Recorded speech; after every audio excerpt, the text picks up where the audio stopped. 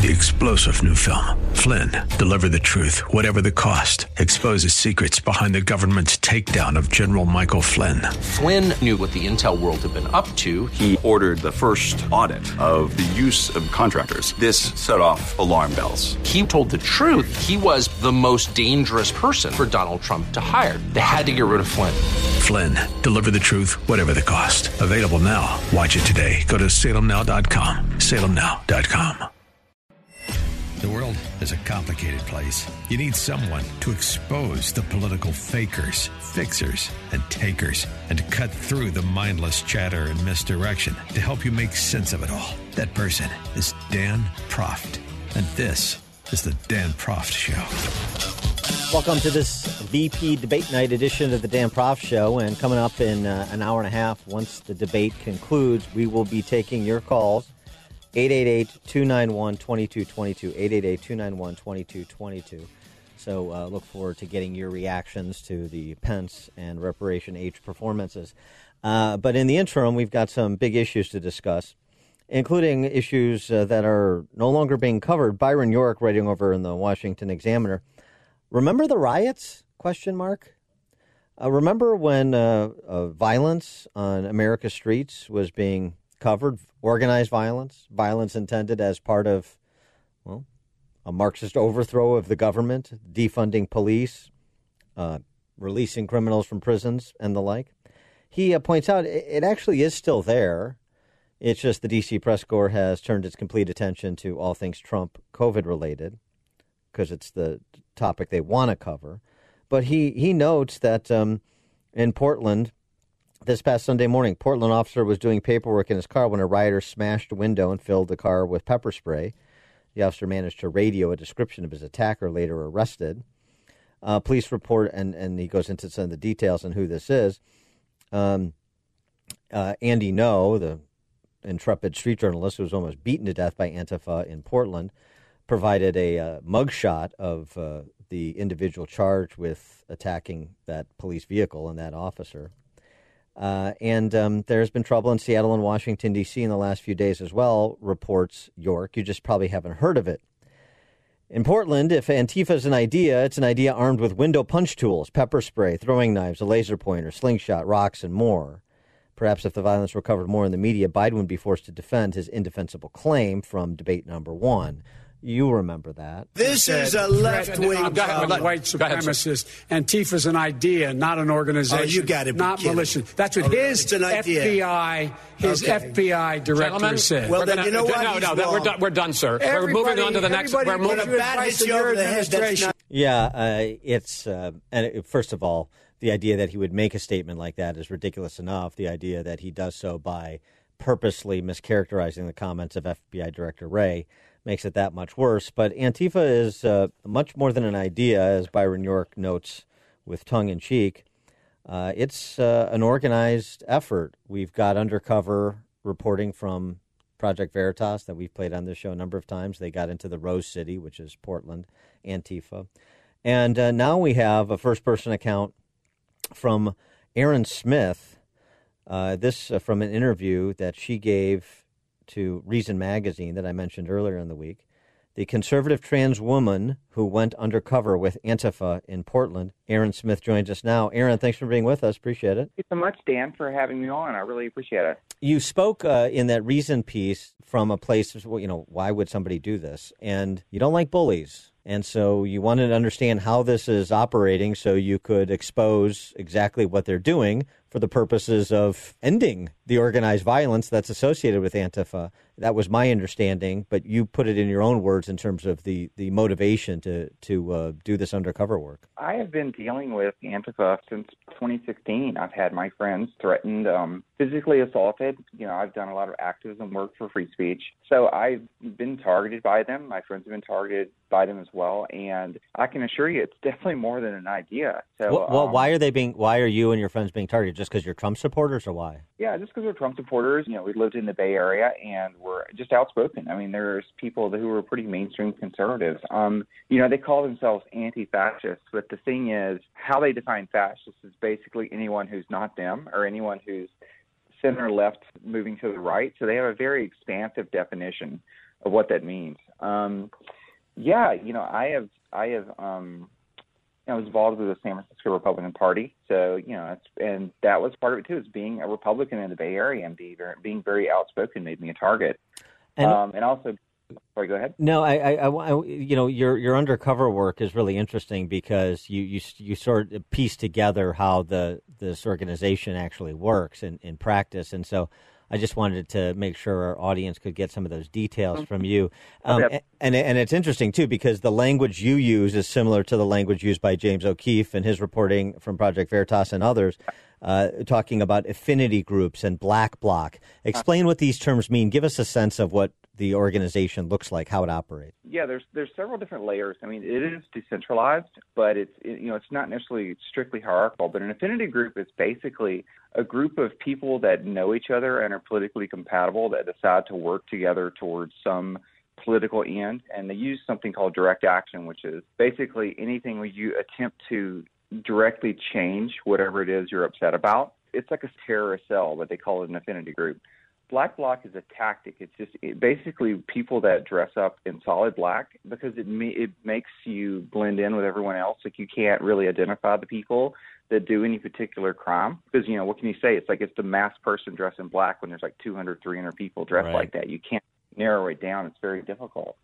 An example of this decentralization that you're speaking of, and a decentralization but yet direct action, a concrete example that you participated in was the effort to burn down the Portland Police Association building. Yeah, exactly. They did, like I talked about in the piece, they did what's called a semi-open block, which is if you're dressed in black and you show up, you can join in. But they won't tell you what's going on. You kind of have to tag along.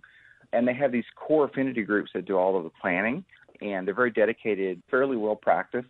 And, I was standing there in the block, and then we all move over towards the building, and then they start pulling tools out of backpacks and start tearing the door off. And then, they tore the door off the police association building and then set it on fire. I didn't know at the time, right before they did it, they said, hey, somebody stood up and said, hey, everyone, you see all these people dressed in black, that means something's about to go down. So if you don't want to be here when something goes down, you should probably leave. And then everyone walked over the building, and that's when I'm like, oh, okay, they're setting the building on fire. So it was definitely something planned. In terms of their approach, this is not like the Weather Underground of the 60s where they want to take credit for the violence. They try to cast themselves as victims here, right? Very much, yeah. They're doing something, and I touched on this, and I wrote another piece that discussed it as well. What they're doing is something called dilemma action, and it's a very calibrated approach. Like they don't just immediately show up somewhere and start doing a ton of damage and violence. They go somewhere, they pick a target, and they start slowly ramping up the damage until the police are forced to respond. And they usually have other people with them as well, like regular protesters that are working with Black Bloc, or they're aligned with them. I mean, everyone kind of knows what's going on. It's one giant open secret, and they have their sympathetic press with them. And they're trying to get these visuals of the police responding to the Black Bloc damage, what they're doing, and it looks like they're having to force their way through normal protesters or use flashbangs and tear gas on them. And then, what they'll do is when I was with them, they were retreating into the neighborhoods and forcing the police to follow along with them. And you've probably seen footage of the Portland Police Bureau, working through neighborhoods, and they're having to shoot, tear gas and flashbangs at Black Bloc in a suburban neighborhood. And one thing that they will do is they have these medic collectives, and after they do that, over the next few days, they will have these medic collectives go around and to these neighborhoods, knock on doors, give them supplies like disinfectants and just hand sanitizer and brochures on how to respond and how to protect yourself from tear gas and flashbangs. And it's kind of a community outreach thing. And that's kind of what the dilemma action is. It forces your opponent to either back down or look weak or react a certain way that makes them look like the bad guys. What do they think of politicians like Ted Wheeler in Portland or Jenny Durkin in Seattle, Gavin Newsom and Garrett Garcetti in California? What do they think of politicians that do just that, back down and appease them? Oh, they absolutely hate them. I mean, it's kind of ironic because, the people like you and me, we think people like Gavin or Ted Wheeler are fairly far left, but they think they call them basically fascists. From their perspective, like Ted Wheeler's far right. I mean, that's how far left they are. They really, and they hate them. Weakness is a really bad thing to show to them. And did you get any sense? I know everybody's all masked up, but did you get any sense of like the profile? Who are the members of Antifa? It's predominantly white people in their early 20s to early to mid 30s. You can see the booking photos, and there's a lot of people. There are some street kids, but there's also some very successful people. Like I've seen, like in the Bay Area, for example, we've had a lot of business people and people with advanced degrees get arrested for stuff like that. So it's mostly a lot of urban kind of Bernie Sanders supporters, people like that. Conservative trans woman who went undercover with Antifa in Portland. That's Erin Smith, interview in Reason Magazine, which I'll tweet out at Dan Proft Show. Erin Smith, thank you for doing the undercover work, number one, and thank you for your perspective. Appreciate it. Thank you, Dan. Take care.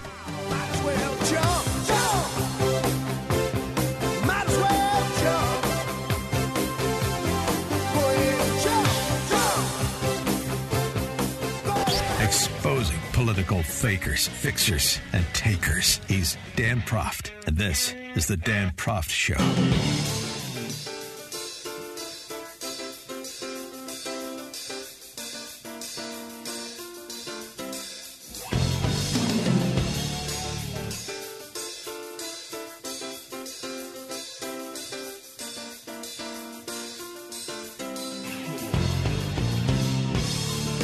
Welcome back to the show. Picking up on our conversation with Erin Smith, we're going to talk to PowerlineBlog.com's John Hinderaker about Antifa and street violence, the coup attempt that's ongoing, in addition to the failed coup attempt per the president's announcement yesterday that he is declassifying all documents associated with both the Russian collusion investigation and the Hillary Clinton email investigation. And a reminder, at the bottom of next hour, as soon as the vice presidential debate concludes, we're taking your calls, getting your reactions, 888-291-2222. Do you still think he can win?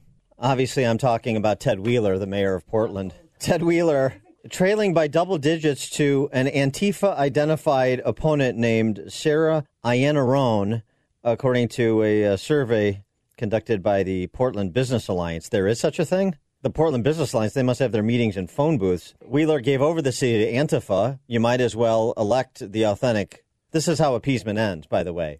A little lesson for those who support the appeasement of the mob and the politicians appeasing them. This is how it ends, with the mob taking over. It would be fitting if this woman, who was accused of inciting violence in late 2019, tweeting out there should be no safe haven for people affiliated with domestic terrorists and white national extremists in our sanctuary city. These were directed at who she describes as domestic terrorists, which would basically be anybody who disagrees with her. You think this is over, the unrest that we've seen? Frankly, unrest, I'm using a euphemism, the attempted Marxist revolution that is underway. That's what this is. Angela Davis, Dan, she's a communist. Why do we have to pay attention to Angela Davis? Because this is center cut for Black Lives Matter and mayoral candidates in Portland. Angela Davis writing in Medium, why arguments against abolition inevitably fail. She's talking about the abolition of police, just so we're clear. Both policing and punishment are firmly rooted in racism. Their attempts to control indigenous, black, Latino populations. And she gives her stilted view of history to try to justify that statement. Both policing and punishment. Did you get to that last part? That's the new thing. Defund the police and eliminate punishment. The evolution and expression of the police and the prisons are constant reminders that capitalism has always fundamentally relied on racism to sustain itself. There it is. We have to upend the system, how we organize ourselves economically as well as civilly. Security is not possible as long as the physical, mental, and spiritual health of our communities is ignored. Armed human beings officially trained in efficient methods of administering death and violence should not be dispatched in response to a black woman experiencing an episode related to a psychiatric disability, for example. Safety and security require education, housing, job, arts, music, recreation. If funds currently directed toward police, ICE, jails, prisons, immigrant detention facilities were rerouted toward the public good, the need and justification for steadily expanding institutions of state violence, that's what the police are, institutions of state violence, would certainly decline. Oh, that's Angela Davis. That's not going to be put in practice by anybody. Oh, really? For those who recognize that racism feeds the proliferation of police violence and the decades-old surge of prison populations, but who still insist that these institutions are simply in need of deliberate reform, it might be helpful to reflect on the fact that similar logic was used about slavery. Those attempting to like Senator Tim Scott, for example, do anything in the direction of sensible reforms or incentives for reform at the local level, which is really what it is, you might as well defend slavery, is the argument. This is on the ballot on November 3rd. No question about it. And this is being underappreciated and underdiscussed even and described in an understated way, the same way that this failed coup attempt is being underreported, underdiscussed, and understated in a material way. This is an ongoing coup attempt, and we have a failed coup attempt. For more on this, we're pleased to be joined by Jon Hinderaker, president of the Center of the American Experiment, and, of course, founder of the Powerline blog, powerlineblog.com, which is must-reading. Jon, thanks for joining us again. Appreciate it. I know you have written about the release of the declassification of the documents related to the failed coup attempt. But before we get to that, what about this other coup attempt that's afoot, as evidenced in Portland and Seattle and in op-ed pages and so forth? Well, it's unbelievable. The mostly peaceful protests and so on. I mean, there's this whole effort in the press and on the part of the Democratic Party to kind of sterilize the attempted Marxist takeover of the United States. And, cities can die. I don't know why anyone still lives in Portland. Maybe they can't sell their houses. Maybe, it takes time to move your business. They got to wait for the lease to run out. I don't know. But, that city is going to die the way things are going. Let's talk about what President Trump has done on the failed coup attempt. This one, the one we were discussing, is underway. The failed coup attempt, Trump announcing yesterday, I have fully authorized the total declassification of any and all documents pertaining to the single greatest hoax or single greatest political crime in American history, the Russia hoax. Likewise, the Hillary Clinton email scandal, no redactions. Long overdue, isn't it? Well, it's about 3.5 years overdue, Dan. I'll never understand why this didn't happen a long time ago. I suppose it's taken the people inside the administration, those who are not still hostile to President Trump, and as you know, the federal bureaucracy, most of it has been fighting him every step of the way. I suppose it's taken them this long to themselves start to get to the bottom of it. But with the latest release of documents, I think that what happened here is finally starting to come into focus. But here's the issue. You have Jim Comey ducking questions, Andy McCabe ducking more testimony altogether, and, of course, Brennan calling the declassifications outrageous and so on and so forth. But until you have some sort of authority and some individuals beyond Kleinsmith, the flunky who altered an email, brought to justice, named people in all of this, it still sounds, I think, to the sort of half-interested observer as, they're saying Russia's in bed with Trump's in bed with Russia. Trump's saying they were actually in bed with Russia, and it's just a sort of a wash. Yeah, I mean, I think that the likelihood of criminal prosecutions of any of these people is very remote, honestly. Yeah. It's zero, of course, if Trump loses the election. I think even if he gets reelected, it's likely remote. I don't know that most of what they did that was horrible, was illegal. It was bad, but I don't know about illegal.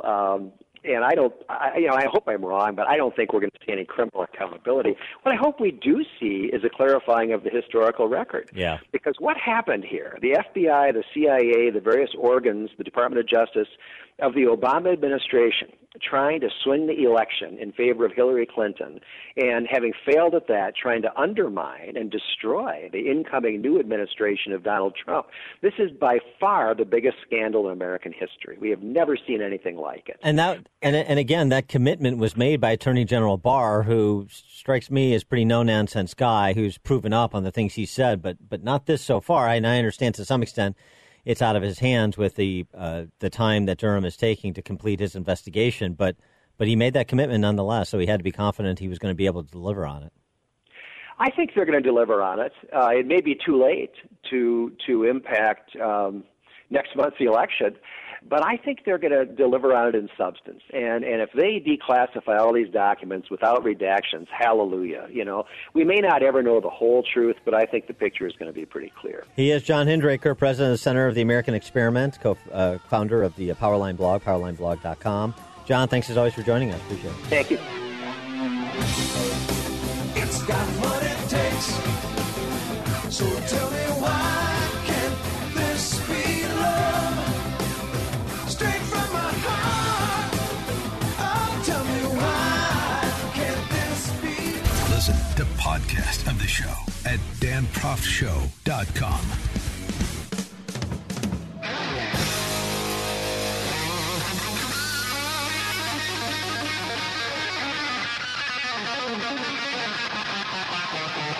Welcome back to the Dan Proft Show. Heather McDonald writing in City Journal, our friend Heather McDonald, about the furor surrounding President Trump for his pronouncements about COVID per his infection late last week into this week, particularly his response upon leaving Walter Reed Hospital to go back to the White House. She writes that Trump needs to tell the American public something it has needed to hear from a political leader for months. We must go on with our lives. There will be more coronavirus cases. There will be tragically more deaths, but we cannot shut down our human interactions in order to prevent one kind of death. And I would add to the exclusion of all others, which is how it's being treated culturally. Back to McDonald. We have never done that. And the consequences of having done so this year will cripple human life for generations to come if we do not overcome fear now. Under today's safetyism mentality, sacrifice and risk-taking become unthinkable. The martial virtues of courage and stoicism have been sidelined and pathologized. Reopening is still the right policy.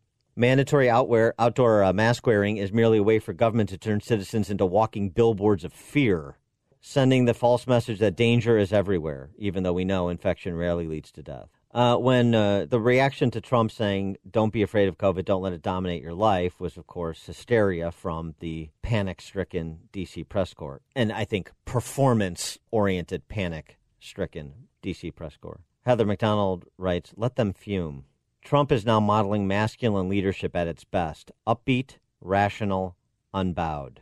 I want to go back to those martial virtues he mentioned, courage and stoicism. Again, to cite C.S. Lewis, the formation of every virtue at its testing point.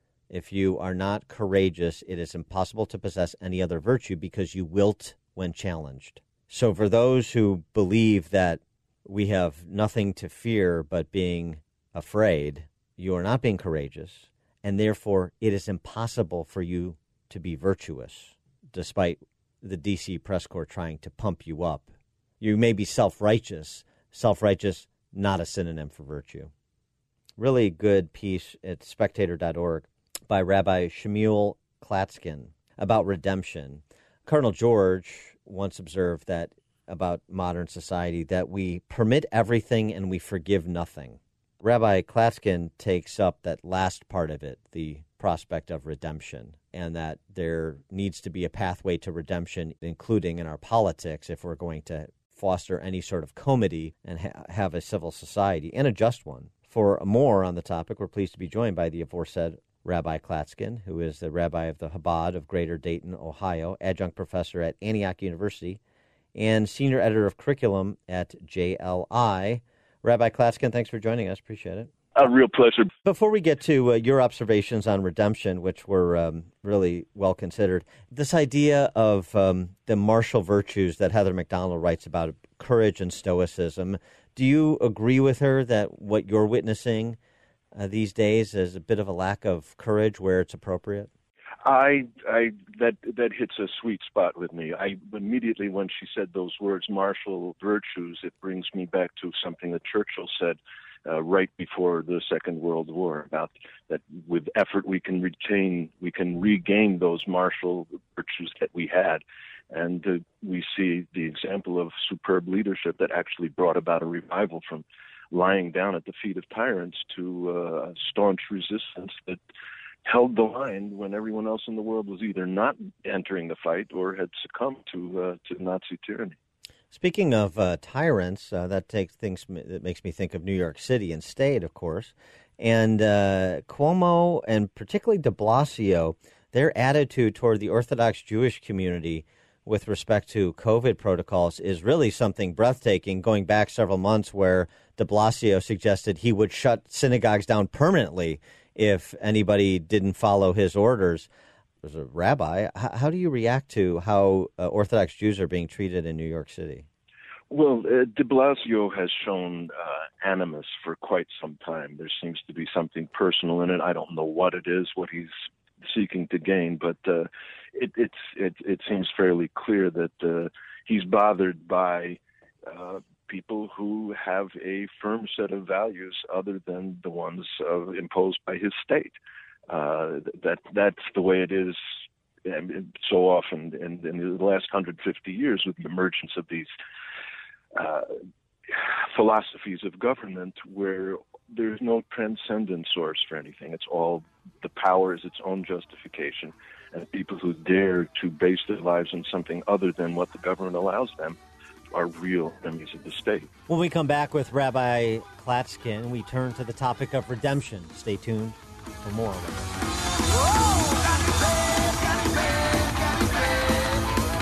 I'm a teacher.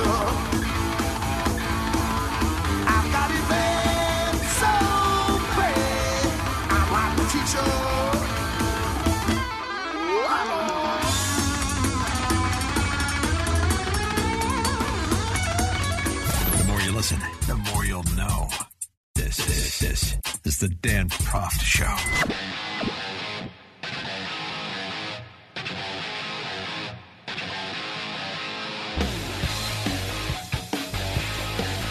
We're back with Rabbi Klatskin. Before the break, we were discussing New York City's rather shameful treatment of Orthodox Jews as it pertains to COVID-19 policy. I mean, over the top in terms of authoritarian in nature, particularly with the threatening of Jewish houses of worship, for goodness sakes. I want to get to what you wrote in your piece regarding redemption, political redemption as well. You write, American history has its moments of political redemption, and they're worth contemplating. And, you know, particularly so in a time where if you tweet something that is misinterpreted, then you are irredeemable. You are lost forever. Yeah. And so the examples you give, I mean, the Ulysses S. Grant example is such a great one. Why don't you recount that for us in terms of your larger point? It's an amazing incident. The history of Europe, and for that matter of North Africa and of East Western Asia, is replete with incidents of Jewish communities being expelled or ghettoized, up to massacres time and again. And America was a new chapter in history. America was something extraordinarily different. George Washington's welcome to the Jewish community in a letter that he wrote in response to the Newport congregation sending official welcomes to him when he came to celebrate the 13th of the 13th colony states, finally ratifying the Constitution, spoke of America, place no longer have to speak of people being tolerated as if one group of citizens would condescend to allow others a few rights, but we're all equally citizens. And that was and that's been America at its best. And yet, when we descended into the pit of civil war with brother killing brother, sister killing sister, that was true as well, though not nearly in its great numbers. You had this horrible incident where General Grant, before he rose to his fame, he was heading the armies in what was called the Department of the Tennessee, and it was in the winter of 1862. He had just suffered a small humiliation. The Confederate raid had caught one of his generals by surprise, and thousands were taken prisoner, and the supplies were torched. And whatever mood he was in, he shortly thereafter issues an order. It was called General Orders Number 11, and exactly in that with the plural in their orders, even though it's just one. Number 11, in which Jews as a class, as his language, were expelled from that entire area, which stretched from about Cairo, Illinois, all through down through western Kentucky, down into northern Mississippi, where his army had sway. So there were some somewhat sizable Jewish communities out there. Paducah was one of the places, and it happened to be there was a man there who was a Union supporter who was given this order, as the whole community was, to pick up and put whatever they could into their wagons and get out of town, leave everything behind, their business, their homes, whatever they could carry is all they could take with them, and be gone, get out of that whole area. This guy decided he had the virtue of courage. He started organizing a fight, and shortly he got himself into Washington. where he was soon able to get an audience with President Lincoln. And Lincoln immediately countermanded the order, and nothing was said of it. So this was an incident where Jews were actually in the United States of America as a class expelled from a whole area. But the point of my essay was that here was a guy who had done something horrible, and yet he found a way to redemption, personal and political. By the time Grant had won the war for the Union and then had won the presidency in 1868, he had come to a different place in his life. He had realized what the nature of the fight was for. The fight had been for the realization of the American ideals of all men are created equal, finally taking a step beyond the plague of slavery. And realizing that, he understood himself, and there's plenty of evidence to show. There was a marvelous book written by the historian Jonathan Sarna about it, came about 5 years ago, just goes about it in detail. He realized that what he had done had been a horrible mistake, and he did what he could to make it better. An extraordinary incident that I wrote about in the essay was a rabbi who was a cousin of a man who later became the famous Lubavitcher Rebbe in Brooklyn, was on the scene back at that time, came to visit President Grant, and brought to his attention the persecution that was going on in Romania at that time, 1869 into 1870, where Jews were being disenfranchised and Jews were being persecuted and eventually murdered. And he said it would make a real great statement if you appointed a Jew as America's diplomat to Bucharest, to the Romanian capital. And that is exactly what Grant did. And it was indicative of his general turn. He became a spokesman for human rights worldwide, something that American presidents had been unable to do beforehand. There was an extraordinary case in the 1850s during Buchanan's presidency, where there had been a Jewish child in the Papal States in Italy who had been forcibly taken away from his parents because the maid in the house had, without the parents' knowledge or consent, taken the little child to church, had him baptized, and then the police came and said, now the child is Christian, you can't raise the child. The Prime Minister of England protested. The President of France protested. Buchanan was asked, but how could he stand up and talk about human rights when we had slavery and all the southern states in this country? So Grant was a person who learned from his mistakes. He brought redemption to center stage, and it's not only in harmony with America's ideals, but in harmony with our deepest Judeo-Christian ideals. At the core of what's common to our religious traditions is the idea that human beings can make terrible mistakes, can really sin, but God welcomes us back. And the point is not to be perfect, but to be able to recognize and return from something we've done wrong. That's what makes us human, not this pretension that somehow we've got it all right. Uh-huh. He is Shmuel Klatskin. He is the Associate Rabbi of Chabad of Greater Dayton, Ohio, adjunct professor at Antioch University and senior editor of curriculum at JLI. I will tweet out again his most excellent piece that he was referencing. In our brutal election battle, remember the weapon of redemption. Rabbi Klatskin, thanks so much for joining us. Appreciate your perspective. A real pleasure being here.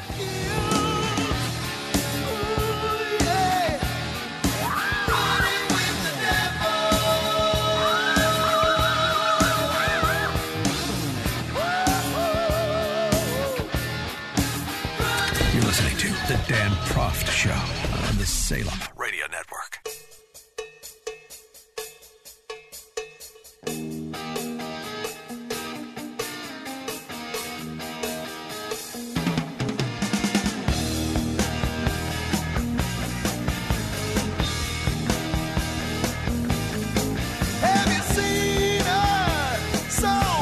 Welcome back to the show. Don't forget, the bottom of next hour, as soon as the vice presidential debate ends, be taking your calls, get your reactions. 888-291-2222. That's 888-291-2222. And a little entertainment news. Well. Adam Silver decided to come down from his home planet and sit down for an interview with ESPN's Rachel Nichols and talking about next season. Already talking about next season. And listen to what Adam Silver had to say about those messages that adorn NBA courts and the backs of the jerseys of NBA players. We're completely committed to standing for social justice and racial equality. And that's been the case going back decades. It's part of the DNA of this league. How it gets manifested is something we're going to have to sit down with the players and discuss for next season. I would say in terms of the messages you see on our court, on the jerseys, this was an extraordinary moment in time when we began the discussions with the players and what we all lived through this summer. My sense is there'll be somewhat a return to normalcy, that those messages will largely be left to be delivered off the floor. And I understand those people who are saying, I'm on your side, but I want to watch a basketball game. I guess that means he assumes Biden's going to win. Because if Trump wins, I'll be interested to see if that's still his position. But I understand people say, I'm with you, but I just want to watch a basketball game. Just fantastic tweet from Mini AOC. That little girl who does this impeccable AOC impersonation. She and her father have a Twitter account. If you're not following it, Real Mini AOC. You should follow that right after you follow DanProfShow.com, at DanProfShow, of course. Tweeting out on the news that Game 2 of the NBA Finals between, or do you even know, the Lakers and the Heat, 68%, down 68% over Game 2 last year of the NBA Finals, the lowest Game 2 audience in NBA's history, so long as they've had, Nielsen data on the topic. So here's Midi AOC's tweet. Speaking of social justice, because as that alien, Adam Silver, said, they're completely committed to it. Mini AOC tweeting, the NBA finally achieved equality. They have the same ratings as the WNBA. Zing! Wonderful. And I believe, if I'm remembering the data correctly, down 48% year over year is NBA viewership. Now, once he removes the messages and on the floors, on the backs of jerseys, then you have to suspend LeBron James's Twitter account. And then you actually have to return the NBA, the actual NBA teams and the NBA players, to playing something resembling basketball, which necessarily includes defense. This is the Dan Prof Show.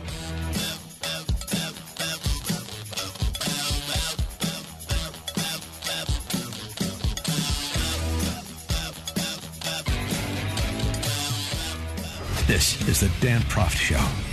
The world is a complicated place. You need someone to expose the political fakers, fixers, and takers, and to cut through the mindless chatter and misdirection to help you make sense of it all. That person is Dan Proft, and this is the Dan Proft Show. Welcome back to the show. Follow us at danproftshow.com, on social media at Dan Proft Show, and coming up at the bottom of the hour, we're taking your calls, 888-291-2222, 888-291-2222, getting your reactions and observations of the vice presidential debate, so grab a line. But now we want to have a little bit of a deep dive on all things COVID-related. To help us do that, we're pleased to be joined by Dr. Jon Baugh, emergency room doctor and the chief medical officer and co-founder of Remote Health Solutions. John, thanks for joining us again. Appreciate it. You bet. Thanks for having me back. So yesterday, the president's physician, Dr. Sean Connolly, said this morning the president's team of physicians met with him in the residence. He had a restful first night at home. Today, he reports no symptoms. Vital signs, physical exam remain stable. Ambulatory oxygen saturation level between 95 and 97%. Overall, he continues to do extremely well. Connolly concluded from your experience, and you've treated a number of COVID-infected patients as well. Is what Dr. Connolly reported particularly surprising to you? Should it be so controversial as it's been, his treatment and progression? No, it's funny. I've talked about this a lot during this whole pandemic and dealing with COVID-19. that it's amazing how treatment for and even having COVID-19 has become politicized. So when we look at the things that have been done for President Trump, those are many of the same things that we do for most of our patients, with an exception that he's on one of the trial medications that maybe not general public have, but many, many people are on. So it doesn't surprise me when we start hearing about how well he's doing and the course of his disease process right now.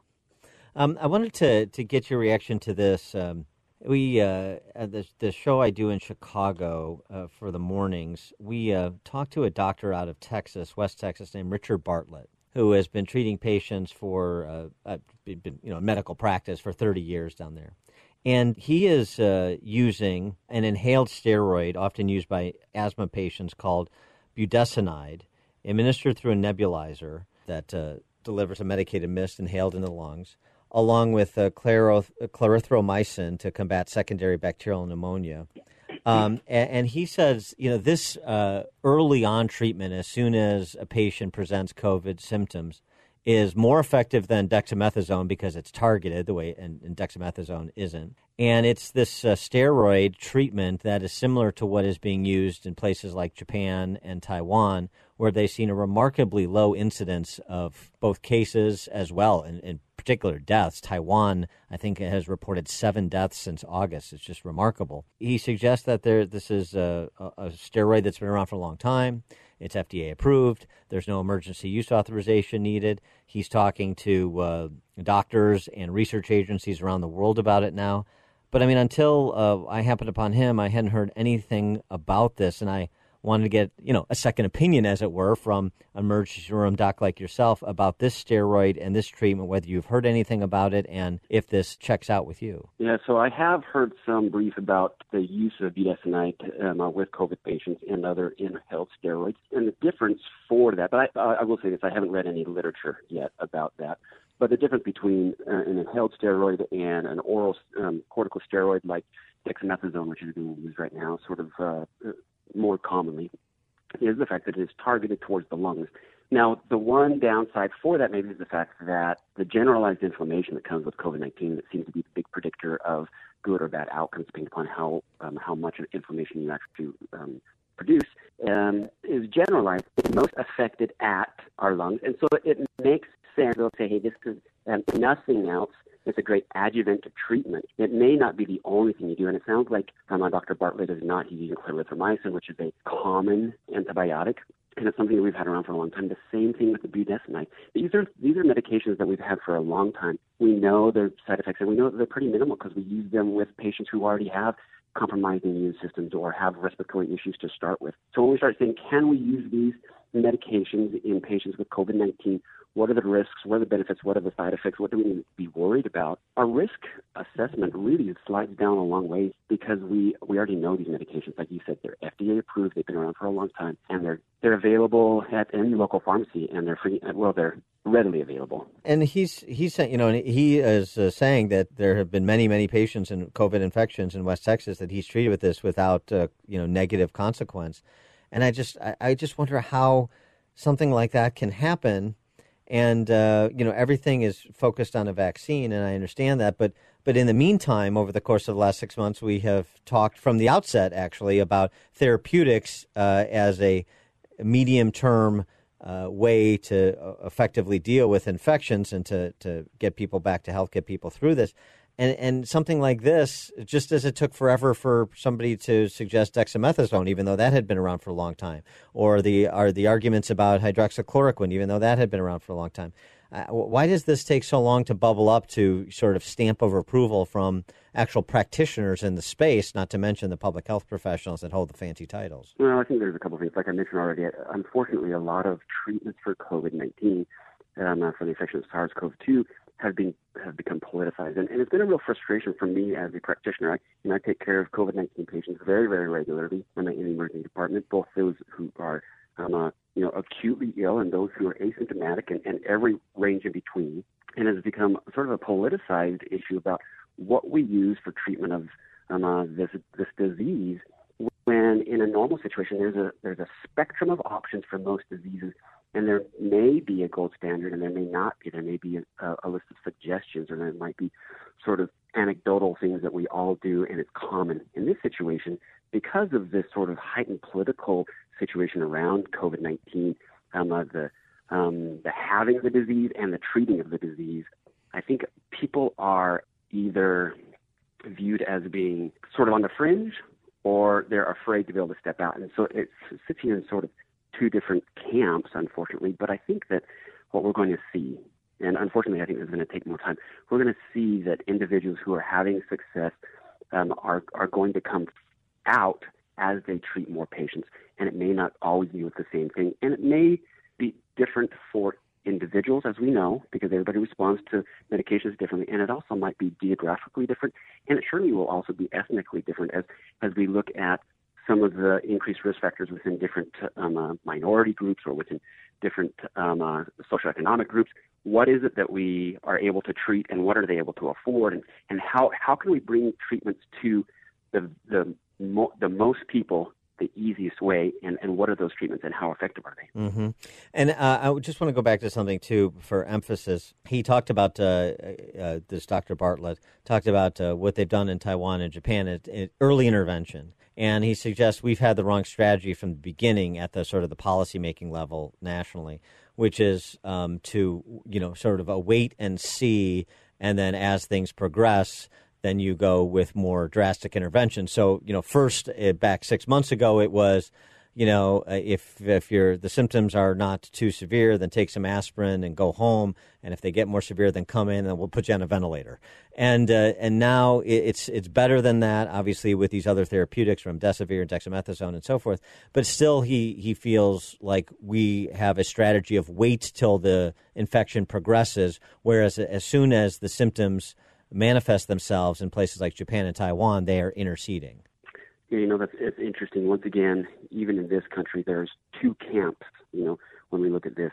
And friends of mine that were right in the hotbed of New York City during the most heightened aspect of the pandemic, their advice to me, before we started seeing big numbers here, were if it looks like COVID, if it acts like COVID, treat it like COVID, treat it early. And they're the ones that I rely upon as far as my medical sort of early direction in this, because that's what they're doing. They're saying, everybody gets steroids, because what we really want to do is we want to reduce that inflammation that COVID-19 is so infamous for. And so you're right, sort of the general regulations or recommendations from the medical, guidance in the country has been that we don't use steroids, dexamethasone especially, until they are moderate or severe in nature, until they're requiring oxygen to be able to maintain their oxygen saturations at appropriate levels. But I think that there is still two camps, and I think we're going to see that over the next little while, we're probably going to get more and more individuals who are willing to start patients on early steroids or other adjuvant treatments. And I think that what we see with that is something that's not out of the norm for normal situations. If I have an asthma patient or a COPD patient coming to my ER, and they're having difficulty breathing, and we even if we fix them, we do some treatment and therapy in the emergency department, they're going to go home. They almost always will go home with a steroid to be able to reduce that inflammation so that they can breathe better later and have improved outcomes on a short and long-term basis. He is Dr. Jon Baugh, emergency room physician and chief medical officer and co-founder of Remote Health Solutions. Dr. Baugh, thanks for joining us again. Appreciate it. Thank you, Dan. Appreciate it. Take care. Now this looks like a job for me, so everybody just follow me, because we need a little controversy, because it feels so empty without me. I said this looks like a job for me. Exposing political fakers, fixers, and takers. He's Dan Proft, and this is the Dan Proft Show.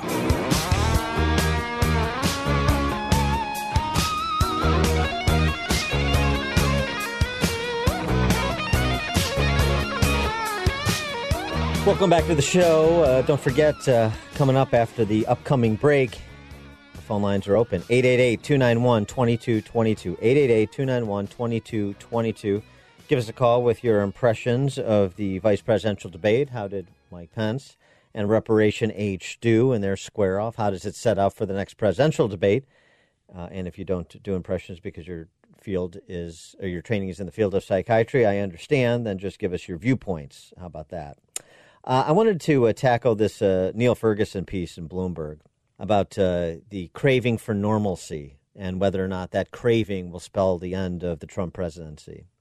And this is, again, the Neil Ferguson, same name, not the Imperial College of London Neil Ferguson with his phony baloney end-of-the-world modeling for pandemics.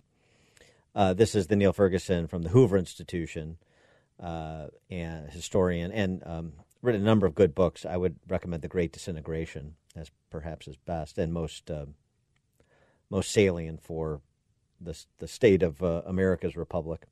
But here's what Ferguson writes in making a comparison that other historians have made between the 1920 election and the 2020 presidential election, and the run-up to both. I'm thinking about the 1920 election. You had the Red Scare. You had the Spanish influenza of 1918-1919. You had coming out of World War I. You had a severe recession that had begun in January of that year, and what was the pitch? The pitch by Harding was a return to normalcy, right? And so isn't that in part the pitch from Joe Biden at present? He goes on to say, does Neil Ferguson, I always said the half-life of populism was short. Donald Trump is a classic populist, offered disgruntled voters a heady cocktail of patriotism, protectionism, nativism, easy money, isolation, anti-elitism. I don't quite agree with that characterization, those specific vocabulary words, but you get his point. When populists do get elected, they almost never deliver on all they have promised to their supporters and are often exposed as even more corrupt than the people they ran against.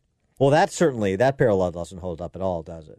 Because, as I've said, and has been said by others, including Rusty Reno at First Things, who is hardly a Trump apologist, according to the standard of did you do or attempt to do, and were thwarted, everything you promised you would do once in office, everything you said you would do as a candidate. And by that score, President Trump is the most honest president in my lifetime. I mean, he really is. And in terms of corruption, with each passing day, we find out the Obama administration and the senior level officials there who were involved in the failed coup attempt are more corrupt. We find out past post, their corruption continues to compound, where President Trump's is mainly things that were brought to the table from his life as a real estate developer and tabloid centerfold. But Ferguson goes through the state of affairs and why he thinks, how he shakes out for him, he thinks Trump doesn't win re-election. If Jimmy Carter couldn't get a second term after the small recession of January to July 1980, if H.W. Bush couldn't get one after the comparably minor recession of July 90 to March 91, how on earth could Donald Trump get a second term after the disaster that has befallen the U.S. this year? Well, with due respect to the historian, those are not analogous presidencies and analogous times. I mean, there are many variables that turn out to be determinative. Ross Perot, for example, with respect to H.W. Bush. I mean, Jimmy Carter, small recession, but the term stagflation was invented to describe the malaise of the Carter administration. It's much bigger than just a couple of consecutive quarters of negative growth, isn't it? In addition to that, the disaster that has befallen the U.S. this year, well, in the previous examples, those were based on the decisions made by the presidents. George H.W. Bush to go back on his no new taxes pledge. Jimmy Carter, his just general policy vision. President Trump did something he didn't want to do, but on the advice of the so-called experts, he did, which is to advocate for the shutdown of the U.S. economy. Where was the performance of the economy under Trump's policies, generally speaking, pre-pandemic? And how much blame do you ascribe President Trump for the decisions that were made that were roundly supported? Frankly, continue to be supported long after he stopped supporting them. The lockdown policy specifically, if you want to make the recession comparisons. So I just don't find that to be a very compelling argument. And it's frankly a surprisingly feeble one coming from an intellect like Ferguson. He looks at the final phases of more recent campaigns, particularly 2016, and reminds us that there was a stream of negative news about Clinton through October, right up until Election Day, with a week before Comey announcing the relook at her emails, newly discovered, that ate away at her lead. State polls seriously underestimated Trump's support in some of the Rust Belt states he ultimately won, Michigan, Pennsylvania, and Wisconsin. And third-party candidates took 6% of the vote. He writes, maybe there's a secret stash of toxic opposition research waiting to be unleashed against Biden this month, but I doubt it. And what we're getting right now is a relentless stream of negative news flow about Trump. Well, point of order, we were getting a pretty good stream of negative news flow against Trump in 2016 as well, like the entire campaign. Yes, it was joined with some on Hillary in the closing weeks, but still vastly outweighed by the negative news coverage of Trump. And in point of fact, it was the St. Louis debate that started to turn things around. Now, Joe Biden is as much of a lightning rod as Hillary Clinton, as so passionately disliked as Hillary Clinton? No, probably not. But he's got other fundamental issues, too, like competence that persists despite him being able to marshal his way through that first debate. He's got 2 more to go. Now, to Ferguson's credit, he does go through 9 other factors that suggest that he may be wrong. What could make me wish I'd stuck to my contrarian position of 4 years ago? And he talks about some of the things, well, all the things we've talked about. Republicans who aren't willing to report their true opinions to pollsters. How much does law and order and the culture wars, what we've seen play out on the streets of America, as well as in corporate boardrooms and in every other aspect of people's lives, the leftist orthodoxy, the so-called cancel culture, which is, as I described more accurately, a purge. How much does that impact? The vacancy on the Supreme Court, the ACB confirmation hearings, which begin on Monday. How well Trump is doing with Latino voters in swing states, notably in Florida, where he's running a good 28 points ahead of where he was in 2016. As we've talked about in the show, the voter registration game, where Republicans' ground game has really produced results compared to the ground game Joe Biden isn't running. And so the voter registration pickups in a lot of these swing states that we discussed last week, Arizona, North Carolina, Florida, Pennsylvania. And the continued bounce back of the economy despite the shutdowns of some big cities and some big states that persists. You also have some big states reopening up in toto, like Florida. And the other thing I would say, just in summary, and I wish we could had more time to get into this, but we're going to begin to take your calls right after the break. 888-291-2222 as a reminder, grab a line, is this understanding maybe. Maybe people are underestimating the American public's understanding is that there is no quote-unquote return to normalcy. That whether Trump wins re-election or Biden wins, that normalcy is a fraud, the prospect of normalcy.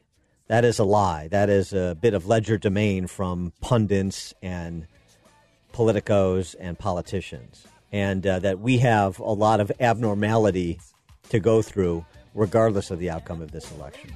This is Dan Proft.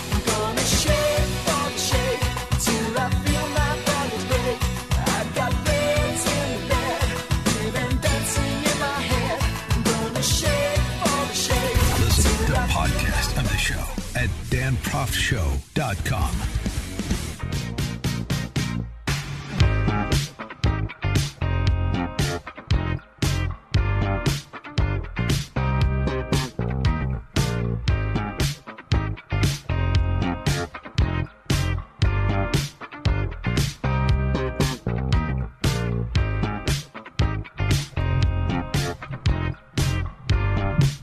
Welcome back to the Dan Proft Show. The phone lines are open. The debate between Vice President Pence and Senator Kamala Harris has just concluded. Give us a call, 888-291-2222, 888-291-2222, and give us your impressions of the debate, your reaction from the respective performances, and who you think advanced the flag for their ticket, more so, Pence or Kamala Harris. Harris, of course, the Harris-Biden ticket, Pence, the Trump-Pence ticket. Just a couple of observations.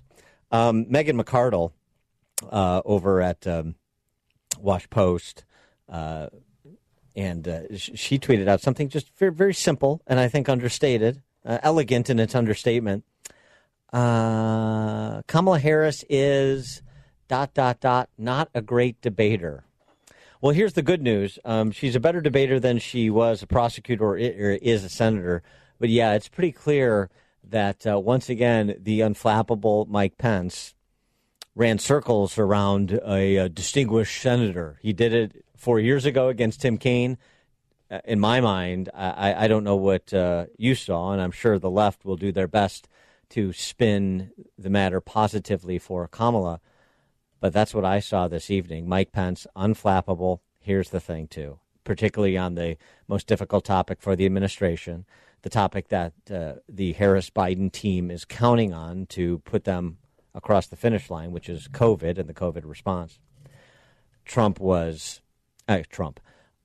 In contrast to Trump, frankly, if we're being honest, Pence was complete in his responses, like full sentence format. He was measured, he was substantive, and he was detailed. And interestingly, for as much as people thought Kamala Harris, given her personality, may come out very much like the Kamala Harris you saw during the Kavanaugh hearing and try to use her alleged prosecutor skills to put Pence on the defensive, that she would be the one offering the zingers. Well, that's not actually how it worked out in practice, did it? The reality is, when you look at the Biden plan, it reads an awful lot like what President Trump and I and our task force have been doing every step of the way. I mean, quite frankly, when I look at their plan that talks about advancing testing, creating new PPE, developing a vaccine, it looks a little bit like plagiarism, which is something Joe Biden knows a little bit about. Nice deadpan. Zing. Hello. Here's the key point that Pence was speaking to and that Zinger was in furtherance of. Biden and Harris parrot the parts of what Trump did that worked, that they supported at the time, and they ignore what Trump did that worked, that Biden opposed at the time, don't they? So shutting down the economy, the infrastructure they needed to build around testing, the vaccine development, Operation Warp Speed, the securing personal protective equipment, the use of the Defense Authorization Act to get ventilators produced when ventilators were all the rage and all the need, according to governors. And remember, the plaudits that the Trump administration earned from Democrat socialist governors like Murphy in New Jersey and like Cuomo in New York and like Newsom in California. And they oppose or really gloss over those things that they opposed that worked, that were important, the decision that Trump made, as Mike Pence pointed out, again, with specificity, the specifics important. It drives home the import. It has greater impact. When we had 5 cases and they were travelers from China back to America, that's when Trump made the decision to close the borders to Chinese travelers. And that was a decision that was treated and called xenophobic, treated as and called by Joe Biden and others on the left as an example of Trump's xenophobia. That whole exchange on COVID, not only did Pence neutralize the Biden line of attack, he decimated it. And to me, that first half hour where that was really the issue that was mainly discussed, that was a virtuoso performance by Pence. It had Kamala Harris back on her hind legs, and really, I think the rest of the debate more or less proceeded in that format to varying degrees. But it was key that Pence got out of the box on the issue. You knew they'd start with COVID like he did. All right, stay tuned. Coming back, we're going to take your calls. There's my first blush reaction. 888-291-2222. Back right after this.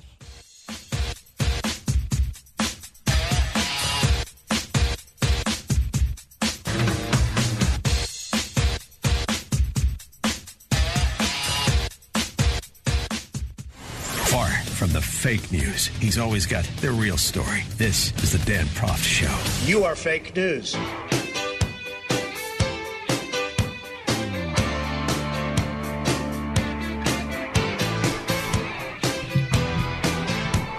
Welcome back to the Dan Proft Show, taking your calls, getting post-mortem on the vice presidential debate just concluded 15 minutes ago. 888-291-2222, 888-291-2222. I gave you my first blush reaction to the beginning of the debate, the issue that they finally got to after we were lectured about the debate and civility and the format and Susan Page's CV and everything else for about the first 5 minutes before we finally got to it, treated like kindergartners, as is the wont of the D.C. press corps. COVID was the first topic. Mike Pence delivered a wonderful response to both the very surface skimming lines of attack from Kamala Harris. Basically, Kamala Harris is nothing more than one of those seat fillers you see on Pick a Sunday talk show. It is all, on every topic, it is all the allegations you've heard against Trump and Biden and this administration for the last 3.5 years, rinsed and repeated. It includes many lies or half-truths that have been dispatched, but they don't care. Let me give you an example. She started out, did Kamala Harris, saying the President of the United States called COVID a hoax. That never happened. That is untrue. Don't believe me. The Associated Press felt compelled earlier this week to do a fact check on Joe Biden saying that's what the president said, and said, did the Associated Press, that's not true. Of course it's not true. The man moved to advocate for the substantial shutdown of the U.S. economy, but he thought it was a hoax? Obviously not. Not something he wanted to do, something he was advised to do by the Faucis and the Birxes of the world, and reluctantly did, as he's explained innumerable times. That's a good indication of sort of how the debate went generally. Kamala Harris repeating one of the stock lines from the punditocracy, and Mike Pence giving a detailed, contextual, thoughtful, considerate response that made her look foolish because, frankly, her performance, what she had to offer, was largely foolish. Again, 1-888-291-2222. Let's start with Grant in Rockford, Illinois. Hey, Dan, great show, great analysis. I just want to start off by saying they took science and climate change off the website, okay? Just that's issue number one. Number two, she came off robotic and dumb. And my conclusion, she might be a more unlikable person than Hillary Clinton.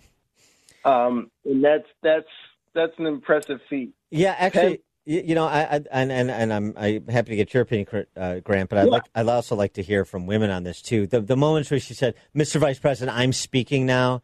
Did you receive that as her just being assertive and holding her own, or did it come across as a little petulant? Because it's not like Mike Pence is an overly assertive or bombastic guy. I thought it was a little snippy, but maybe I'm just a chauvinist pig. I don't know. Well, from one chauvinist to another, no. I think that Mike Pence, the man who will only have dinner alone with his wife, I think she was petulant. Yes, that's a very good word. I would say that Pence at the end, he came off stable, strong, smart, and he's believable. I mean, he just did facts from one to the other. It was she like you said, it was every single Sunday morning platform.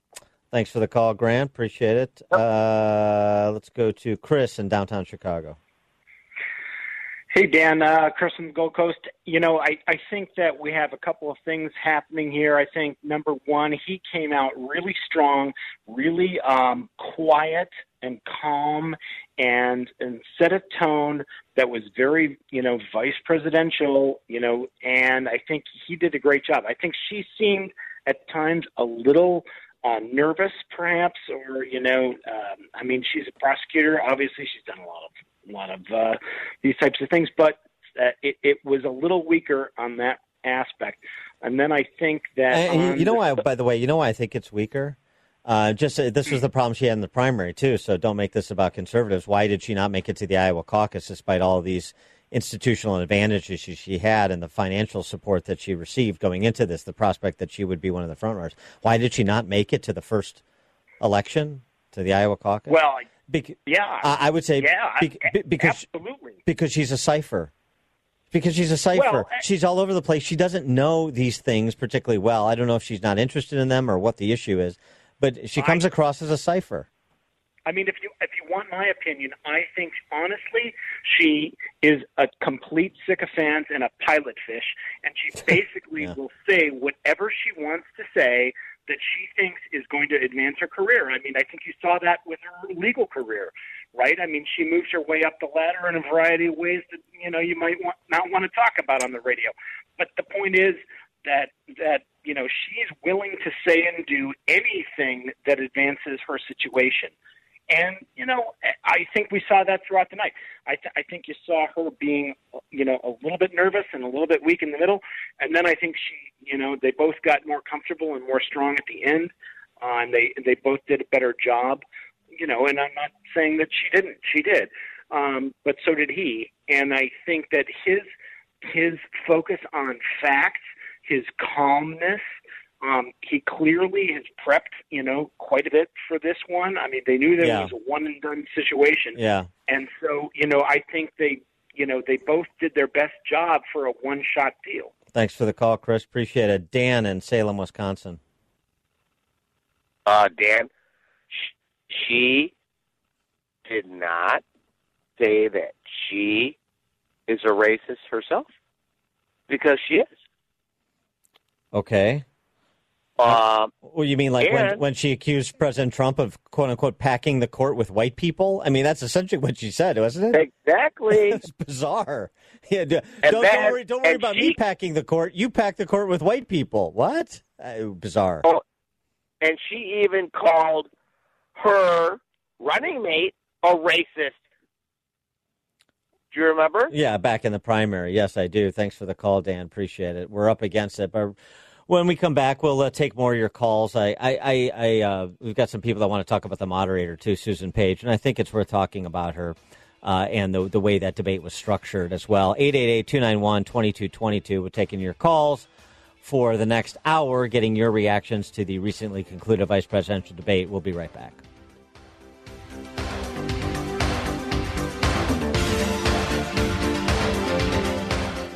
Grab a good seat and sharpen your pencils. Class is in session with Professor Dan Proft and the Dan Proft Show.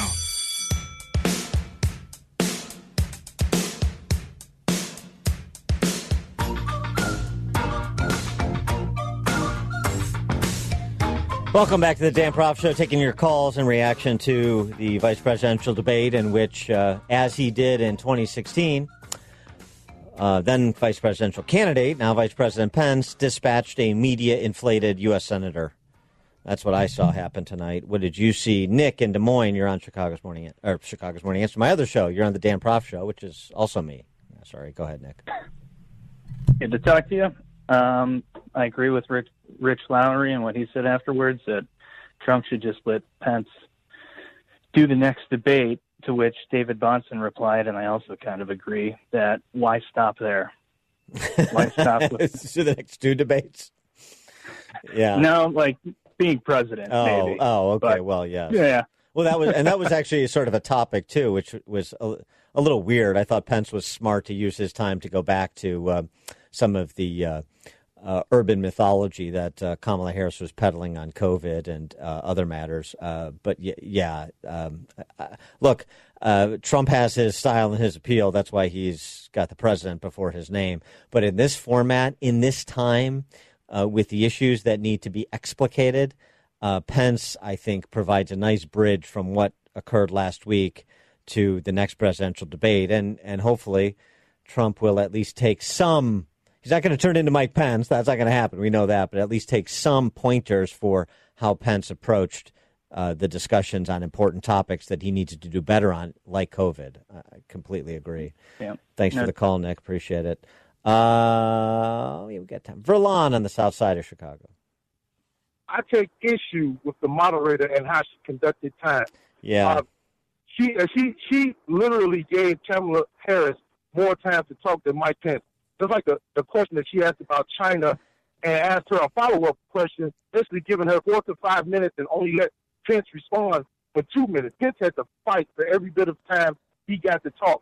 And you could see that she clearly was trying to put Kamala Harris in position where she got the last word or tried to give her a gotcha moment. Well, here's this moderator was Here's what I would say about Susan Page. Number one, most of the questions started from the premises of the left, including many premises that were untrue. If all these debates are settled, Susan, then why even ask the question? Why even have a debate for that matter? That was annoying. Also annoying that saying uninterrupted after every here's your chance to answer. Yeah, we get it. There were interruptions last week. The only person who interrupted a debate more than Donald Trump did last week was Susan Page tonight. It was annoying, as was her Proctor-like clock watching. By the time she got done with all of that, all of the history, the formatics, plus her long-winded questions, every 10 minutes you heard from the candidates for about 4 of those 10 minutes. So I agree with you. I didn't like it.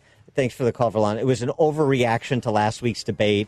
The personalities are completely different and the dynamics different. So, yeah, I'm glad Mike Pence was able to work around Susan Page as well. Actually, he did a nice job, all things considered, on that score, too. All right, coming up, top of the hour, we'll take more of your calls, 888-291-2222. We'll also be joined by Matt Mayer to talk about how the Midwest looks come November 3rd. Exposing political fakers, fixers, and takers. He's Dan Proft, and this is the Dan Proft Show.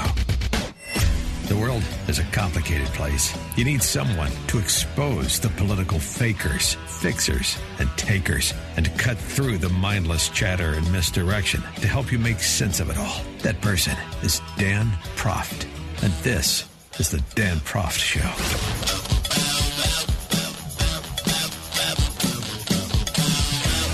Welcome back. This is the Dan Proft Show. The phone number, 888-291-2222. Taking your calls, getting reactions for the next hour to the recently completed vice presidential debate.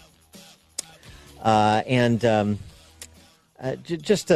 talked a bit about Pence's COVID response in that interplay in the first 15 minutes or so of the debate.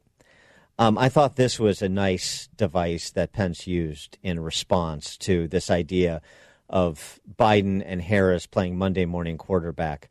As I said last hour, we are going to we're going to ignore the things upon which we agree, like the lockdowns that led to the unemployment and the job that led to the job loss, as well as the business closures that she prattled on about, as if Biden and the entire left wasn't supportive of that, as well as continuing to do it even after Trump is not supportive of it anymore, opening up and learning to live with and so forth. The distinction between the two parties now. But they pretend. And then they gloss over those things that did work that Trump did with which they disagreed at the time. For example, closing the borders to Chinese travelers after the first few cases that were identified. Pence also went back in time, which is nice to have institutional memory and to be facile with it, to offer some people consideration on what Joe Biden did in a similar circumstance when he was vice president, part of the Obama administration. What exactly is the Biden record in combating pandemics? The reality is when you talk about failure in this administration, we actually do know what failure looks like in a pandemic. It was 2009. The swine flu arrived in the United States. Thankfully, it ended up not being as lethal as the coronavirus. But before the end of the year, when Joe Biden was vice president of the United States, not 7.5 million people contracted the swine flu.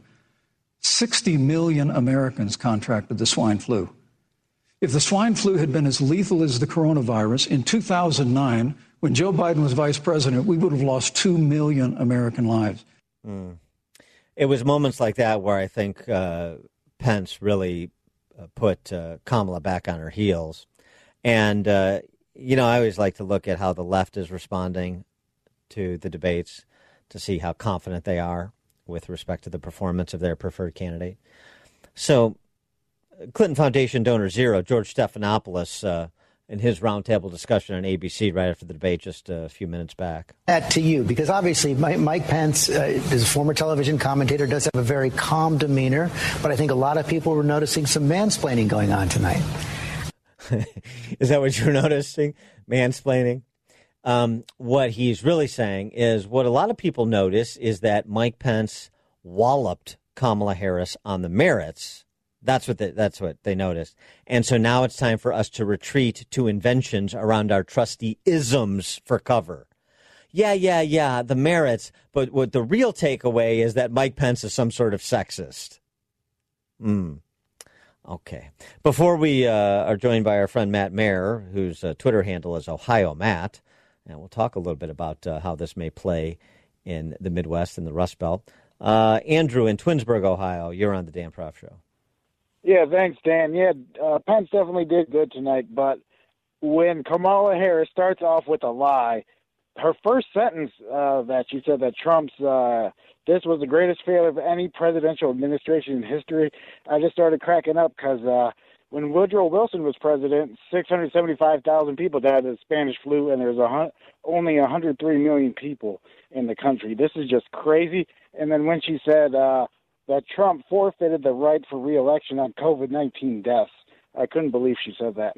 Yeah. Thanks for the call, Andrew. And I think Pence was ready and waiting for the overheated rhetoric, which came, and then he's, the Silver Surfer. He just slides, ices over it and slides right through it, and that's what that's what I think he did. And now I've also feel myself as a bit of a comic book geek. For more on the topic, we're pleased to be joined by Matt Mayer, president at OpportunityOhio.org, contributor to Spectator USA. Matt, thanks for joining us. Appreciate it. Hey, thanks for having me. Well, I don't know. I'm certainly in higher spirits after tonight's debate than I was after the presidential debate last week. Yeah, look, I think Mike Pence crushed Kamala Harris. I mean, on the substance, on the style. But before we get to that, I don't know about you, Dan, but I have to tell you, these moderators are driving me crazy. I mean, between the biased kinds of questions that they ask Trump and Pence and the softballs they ask Biden and Harris, between Thank you, Matt Mayer. Thank you, Matt Mayer. Thank you, Matt Mayer. Thank you, Matt Mayer. How about that? 52 times after. Hey, here's the rule. If I say thank you, then you complete your sentence and we move on. You don't have to say it every second as Mike Pence is trying to get 4 more words out. It's so annoying. It's just also like the failure to follow up on anything that's going to hurt the Democrats, right? This happened in the first debate with Trump and Biden, and it again tonight. I mean, how Harris could get away, the fact that Mike Pence had to ask the question on packing the Supreme Court, and how Susan Page let her not answer it. Like, I just, this whole artificiality of, oh, sorry, we have to move on to the next topic. It's funny that always seems to save the Democrat from having to answer a tough question. Well, I noted this on my morning show in Chicago today because I know something about it, that I knew Susan Page was not qualified to be a debate moderator, despite being the Washington bureau chief for USA Today, because she was the former editor-in-chief of the Daily Northwestern at Northwestern University, where I attended. So I knew that was a disqualifying credential on her CV. But nonetheless, they pushed forward. Look, she sort of did something at like 3/4 of the way through, where she's like, "Look, I'm just here to enforce the rules the campaign has agreed on," and that's fine. I get it, and so part of it is the rules the campaigns agreed on were ridiculous. You don't need to say you'll have a minute, you'll have 2 minutes, uninterrupted. Yeah, we got it. There were disruptions. Every time I know there were disruptions last week. Right, we got it. Yeah, I got it. Okay, we're not children. Let them go at it. Let them exactly for criminy's sake, right? Because I think the American public's going to get more out of the candidates pressing each other to answer a question than these debate moderators that get, oh, sorry, it's been 9.5 minutes. We're moving on to the next topic. But at any rate, when you get to it, Kamala Harris showed tonight why she failed so miserably in the Democrat primaries. She is just not likable. I mean, the condescension that just oozes out of her, the abrasiveness, I'm speaking. Yeah. Like, what are you? Like some teacher who has an inflated ego that has to yell at their students constantly? I mean, who are you? Like, get over yourself already. And that's why she failed miserably in the Democratic primary. And I think, though most vice presidential debates don't impact the election, I think some Americans will get either watched it or they'll get the highlights tomorrow, and that likability factor will cause problems for Joe Biden because of his age and fragility, and it will make people go, do I really want her in backup versus Pence, who was calm, assuring, detailed, right? The kind of person you want sitting in the vice presidency. Yeah, it may right. It may throw some people into a bit of confusion. You know, I'd be fine with Pence, but I don't like Trump. I'd be fine with Biden, but I don't like Kamala. Well, that's not your choice. I think that's right. I think that people are going to say, you know, that I may not agree with Pence and everything, so on and so forth, but he's a steady hand. It was complete thoughts. It was explanatory in nature, which a debate should be. And, I think they come away saying if Trump can build on this performance next week, that, maybe that Harris-Biden team, and I do say it in the proper order, isn't ready for the Oval Office. Yeah, like let's hope of whoever watched the debate tonight, let's hope to God one person watched it and took notes. Donald Trump. Yeah. If he can simply do what Mike Pence did, the grasp of details, the defense of the record, right, the avoiding the pettiness and those kinds of things, the scowling of the thing that he did in the first debate, right?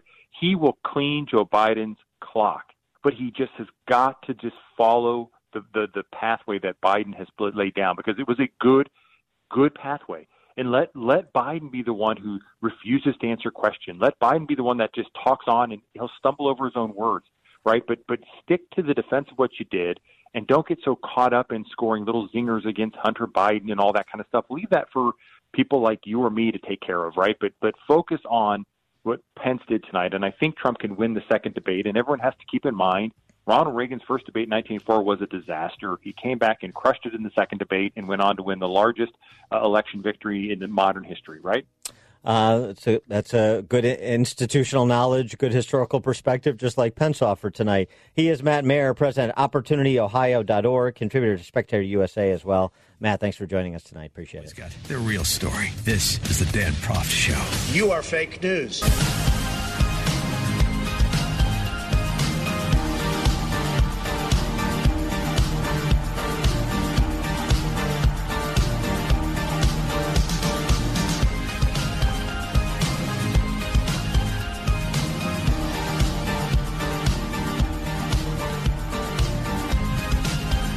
Welcome back to the Dan Proft Show. Phone lines open, 888-291-2222. Want to hear what you all have to say about the debate just completed about an hour ago. Continue to take your calls for the rest of this hour.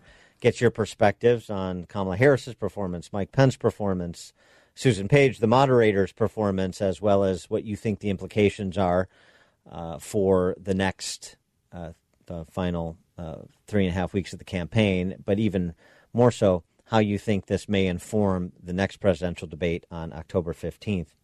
Does this change the trajectory of the race at all? Or even if you agree with me that Mike Pence did very well, that he really, and as Matt Mayer, who we were speaking with before the break, said, that he crushed Kamala Harris, even if you agree with that statement, do you think it changes the race? Does it get anybody to reconsider their position of support for Harris-Biden? Or is this just a nice moment, an instruction video for President Trump, but it's all still going to turn on what happens in those final two debates and whatever comes that may over the last 3.5 weeks? Let's take a few more calls. Jan, you're on the Dan Proft Show. Hey, thank you very much. Based on your last questions, I think Pence was a voice of reason. Mm-hmm. He was very calm and very reassuring. I think Kamala was very condescending, as your guest said earlier, and that she never could defend any of her record. And I find her to be offensive. You know, of course, I'm a Trump supporter, so, you know, that kind of answers that question, but yeah. How did you react to Trump's performance last week? Did that bother you at all, or did you like Well, it? I thought he could have, you know, been quiet a lot more. Mm-hmm. I think that based on Chris Wallace's questions and the way he moderated, he didn't give Trump a chance to say anything of any substance. So, you know, he had to interrupt in order to do it. Now, could he have done it in a better way? Yes, but I think that, Biden, his only substance last week, the last debate was when he spoke directly to the camera when he did his canned words. Right. So, thanks for the call, Jan. Appreciate it. Yeah, I think that the instructional video for Trump, with the understanding that Trump is still going to be Trump, you're not going to change his personality. Nobody's trying to. But you can, be the best iteration of yourself in the context of a debate by maybe taking a few pointers. One of those is, if you're not going to attack the premise of the moderator's question when it's invariably coming from the left, or of audience members' question, because remember the next presidential debate is a town hall format. So it will be Steve Scully, the moderator, sort of facilitating questions from the audience online or the people that are there physically or some combination of the two. Then you need to do what Mike Pence did, which is, I hear what you say. I'm not going to accept the premise, but I'm not going to spend a lot of time debating you about the premise of your question. What I'm going to do instead is give you my perspective on this issue and perhaps turn it back on Kamala Harris to answer a question the way he did, for example, with the question about Amy Coney Barrett and whether or not it was appropriate for the president to nominate a justice to fill the vacancy left by the passing of a justice, Ruth Bader Ginsburg, of course, rather than, have any interplay with the moderator. Pence just took the opportunity to extol the virtues of the selection of Amy Coney Barrett, appropriately so, to turn it back on Kamala Harris, to say, hopefully you won't behave in the way that you and your colleagues did, the boorish way you and your colleagues did in the Kavanaugh hearing. Hopefully you won't engage in the sort of anti-Catholic bigotry that we saw in Amy Coney Barrett's Seventh Circuit confirmation hearing. Oh, and by the way, since we're on the topic, what's your position on court packing? Because we couldn't get an answer from Joe Biden, and I'd like an answer from you. And then you had Kamala Harris bobbing and weaving, dodging that question, and Mike Pence ended the segment saying what? Okay, there, you've heard it. I asked 3 times what her position was on packing the Supreme Court because they don't like the selections by this president, the legitimate selections by this president, because they lost an election, they lost control of making those selections. And you didn't get an answer from Kamala Harris. He dominated that segment because of the way he chose to prosecute the question that was posed to him. That should be an instructional video for President Trump, as far as I'm concerned. Michael on the south side of Chicago. Dan, good evening. How's it going? Good. Excellent. I thought Mike Pence performed well. I think he missed a golden opportunity. When the question about the Breonna Taylor case came up, he should have pointed out the AG was black. Yeah, okay. Thanks for the call, Michael. Look, I actually liked what he did there when he said he was respectful about the Breonna Taylor, and it's unfortunate that she was killed in that incident, and any loss of innocent life is something that we mourn, was effectively the words Pence said. And then sort of turning it back on Kamala, making it a political, exposing her for making it political, saying, it's a remarkable thing for an officer of the court to openly dispute the conclusion of a legitimately impaneled grand jury, isn't it? That's a remarkable thing, but okay, go ahead. You don't know the facts of the case. You don't know what the grand jury heard. Only the grand jury and A.G. Cameron and any of his colleagues know what happened in that grand jury room. But an impaneled jury said there wasn't the evidence to move forward with criminal charges above and beyond what they approved. And Kamala Harris, an officer of the court, is saying, well, that's illegitimate because I don't like the outcome, much like is her position with respect to Supreme Court nominees, I suppose. So, I get it. Daniel Cameron is a black American. He's the Attorney General of Kentucky. People gotten to see him both with this case, and then if you remember at the RNC, he's a very sharp young man. But I also think it was good that Pence restrained himself. It's the left's game to play identitarian politics. I don't want to play identitarian politics. It's based on the merits and our system, this decision was made. Kamala Harris, an officer of the court, who, then went on to lecture him about not lecturing her about the law, which was bizarre and I don't think helpful to her.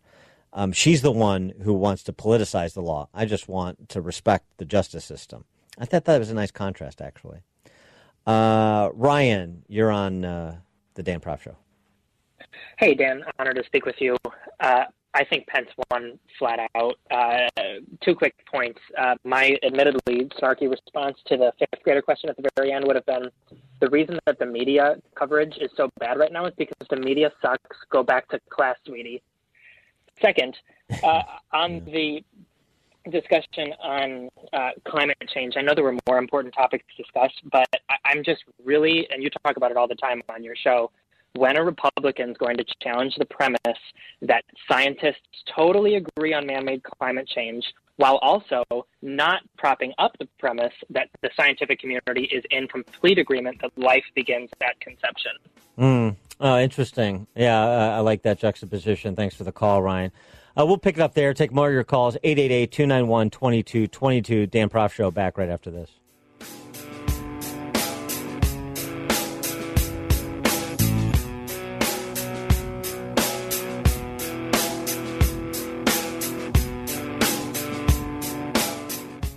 Grab a good seat and sharpen your pencils. Class is in session with Professor Dan Proft and the Dan Proft Show.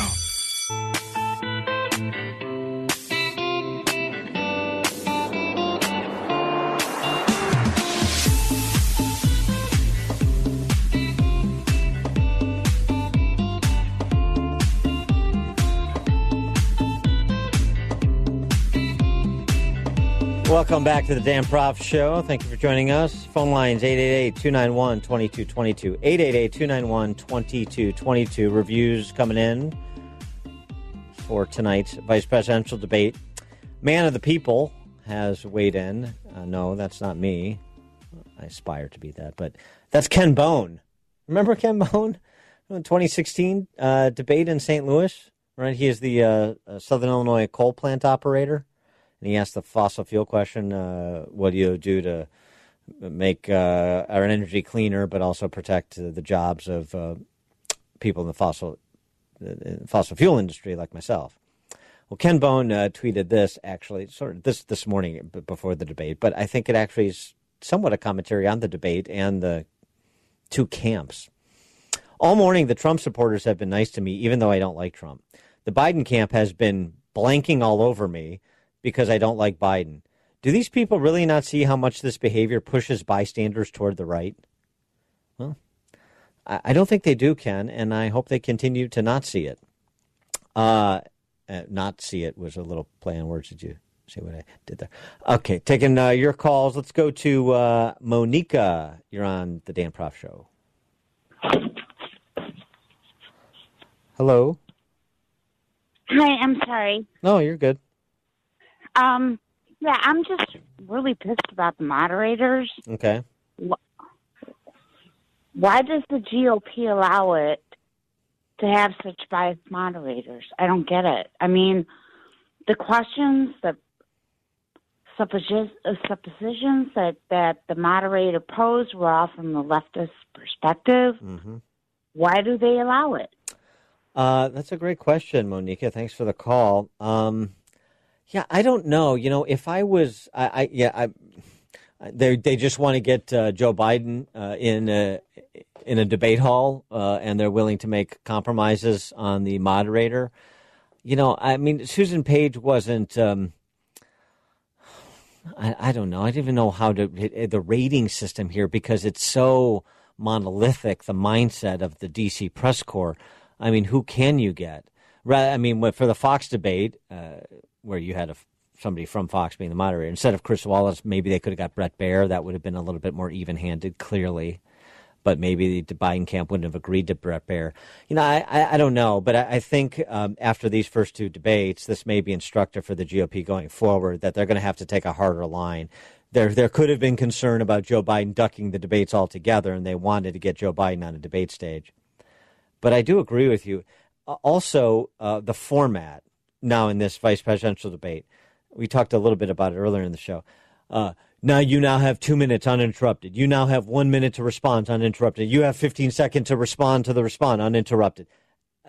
I got it.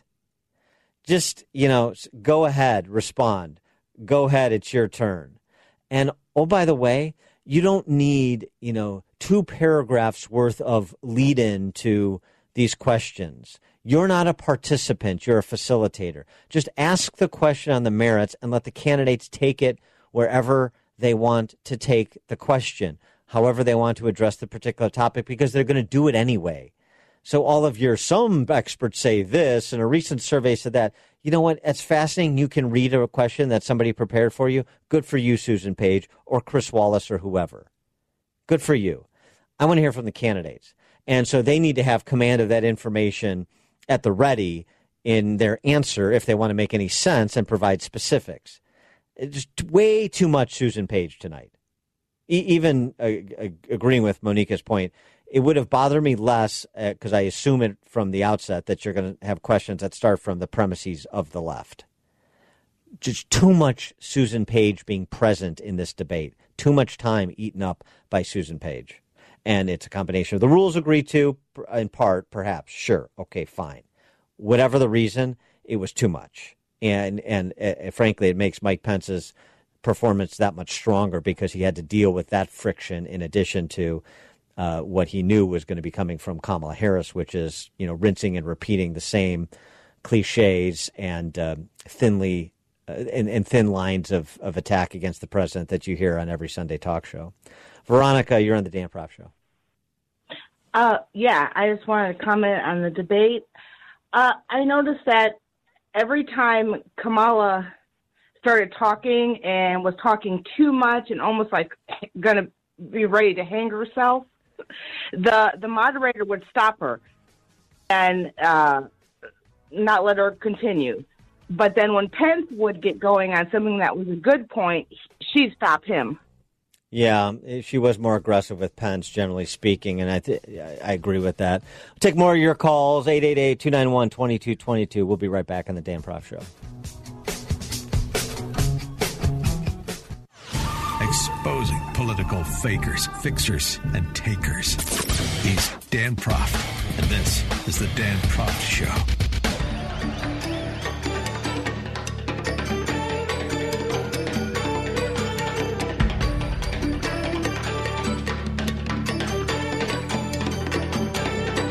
One thing we all know about Joe, he puts it all out there. That's what the ladies say, no question about it. That's what the ladies say about old shoe leather. Corn Pop's buddy, Scranton Joe. That was Kamala Harris tonight talking about Joe Biden's transparency, sometimes too transparent, wouldn't you say? Not to make light of serious allegations against Joe Biden like those made by Tara Reid, but nonetheless. I wanted to get to some substantive matters. We've spent a lot of time on style. Take more of your calls, too. Appreciate your patience. 888-291-2222. There were a couple of things that Kamala Harris said that I thought Mike Pence could have gone after. I mean, there's a lot for him to go after. He went after a lot of it. I thought he made a number of important points to really own most of the segments in that debate, if not all of them, really. I can't think of one where he didn't. But she said something about foreign policy. And, it was sort of this phony baloney contrivance about, she and Joe spend so much time talking about foreign policy. I'm sure. She's on the Senate Intelligence Committee, which was the most ironic line of the night delivered by Kamala Harris. And she said foreign policy is all about relationships. That's what she learned from Joe Biden. That may indeed be what she learned from Joe Biden, given how well his family has done anywhere Joe Biden has been the point person for foreign policy for a presidential administration. But foreign policy is not about relationships. U.S. foreign policy is about advancing U.S. interests. It's not about making friends. That was such a childish, sophomoric description in terms of the question being, give us the foundation of your thinking when it comes to U.S. foreign policy. You don't have to lay out a whole, principled realism framework like one of, Robert O'Brien would or Pompeo would if he was asked the question. But to say, the first principle of foreign policy is relationships, no, it isn't. It's U.S. interests. And how do we strategically advance U.S. interests? And that could be making overtures to people that are difficult to deal with. and trying to be constructive, and it can also be playing hardball. But it's never about adding, followers to your Twitter feed or whatever it was she was saying. I just thought that was ridiculous, and I'm sure no one in the D.C. press corps will pick up on it. Pence could have. Maybe it'll be revisited if Joe Biden repeats it next week. John, you're on the Dan Proft Show. Hey, Dan, how you doing? Good. I actually wrote you in for governor against Bruce Rauner back last time he was up for election. Thank you very much. I narrowly lost. Well, hey, you got a constituency of one. There you go. Anyway, to your point on the whole foreign policy aspect of things, I thought that Mike Pence actually missed a great opportunity to trumpet this administration's accomplishments in the Middle East when Kamala Harris brought up the whole Iranian peace deal, and I put peace in quotes. Mike Pence could have come back and said that, well, the greatest thing about the peace deal with Iran was that Iran got $1.8 million from it, and then it was also the biggest impediment to Israel making peace deals with other Islamic countries. And once we stepped out, we've got Israel is now at peace, has peace treaties with 9 other Middle Eastern countries. Yeah, no, I think that's a good point, John. I think that's fair. It can always be incorporate more. He's got limited time. He's got Susan Page, proctoring him on his time. But yeah, I agree. It would have been nice to develop like one more layer to that answer. Now, on the flip side, again, to be fair to Pence, because I do think he scored a lot of points in this area too, and the exchange on China was remarkable. That was sort of the foreign policy is about personal relationships was sort of included in that. But Kamala Harris saying we lost the trade war with China and talking about the loss of manufacturing jobs. We were having a resurgence of manufacturing jobs until we shut down the economy, as Mike Pence properly pointed out in response. But something else he said, just sort of as a foundational statement. Lost the trade war with China. Joe Biden never fought it. Joe Biden has been a cheerleader for communist China over the last several decades. So I thought it's important, not just in the narrow context of trade with China, but in the broader context of everything we know about China, from their human rights abuses to the intellectual piracy and, of course, to their culpability for the spread of COVID-19. Who do you want in the White House? Somebody taking a hard line with the Chinese communists or somebody that thinks it's about making friends with them? David in Lansing, Illinois. Hi.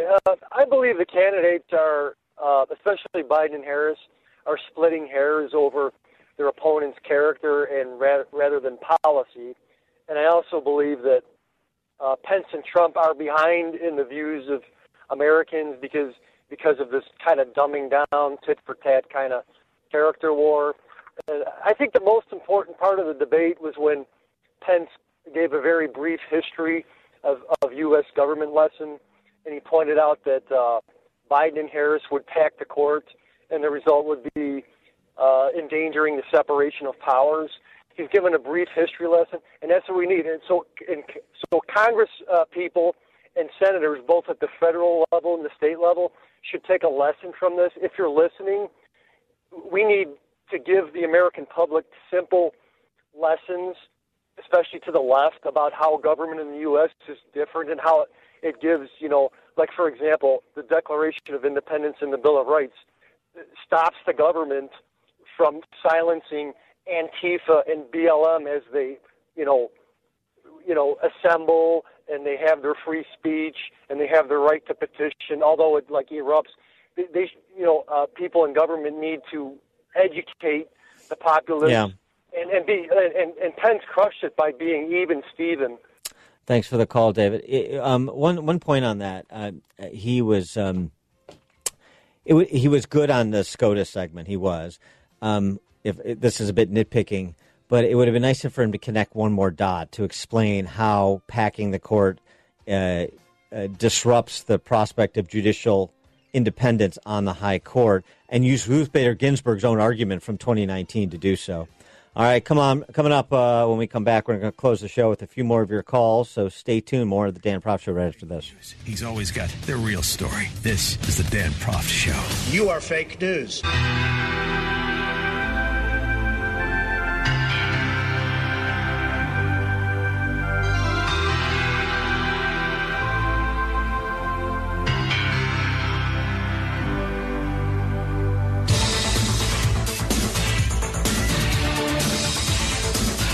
Welcome back to the show, and I just want to get one more answer in because this went back and forth a little bit. So just to correct the record, be your Catholic PolitiFact, if you will. And it was this matter of Joe Biden's record on fracking. Joe Biden on fracking. She kept saying, Kamala Harris, that Joe Biden would not ban fracking, because a recognition of how important those jobs have been to grow the energy sector, to help America become energy independent, and so forth. Well, I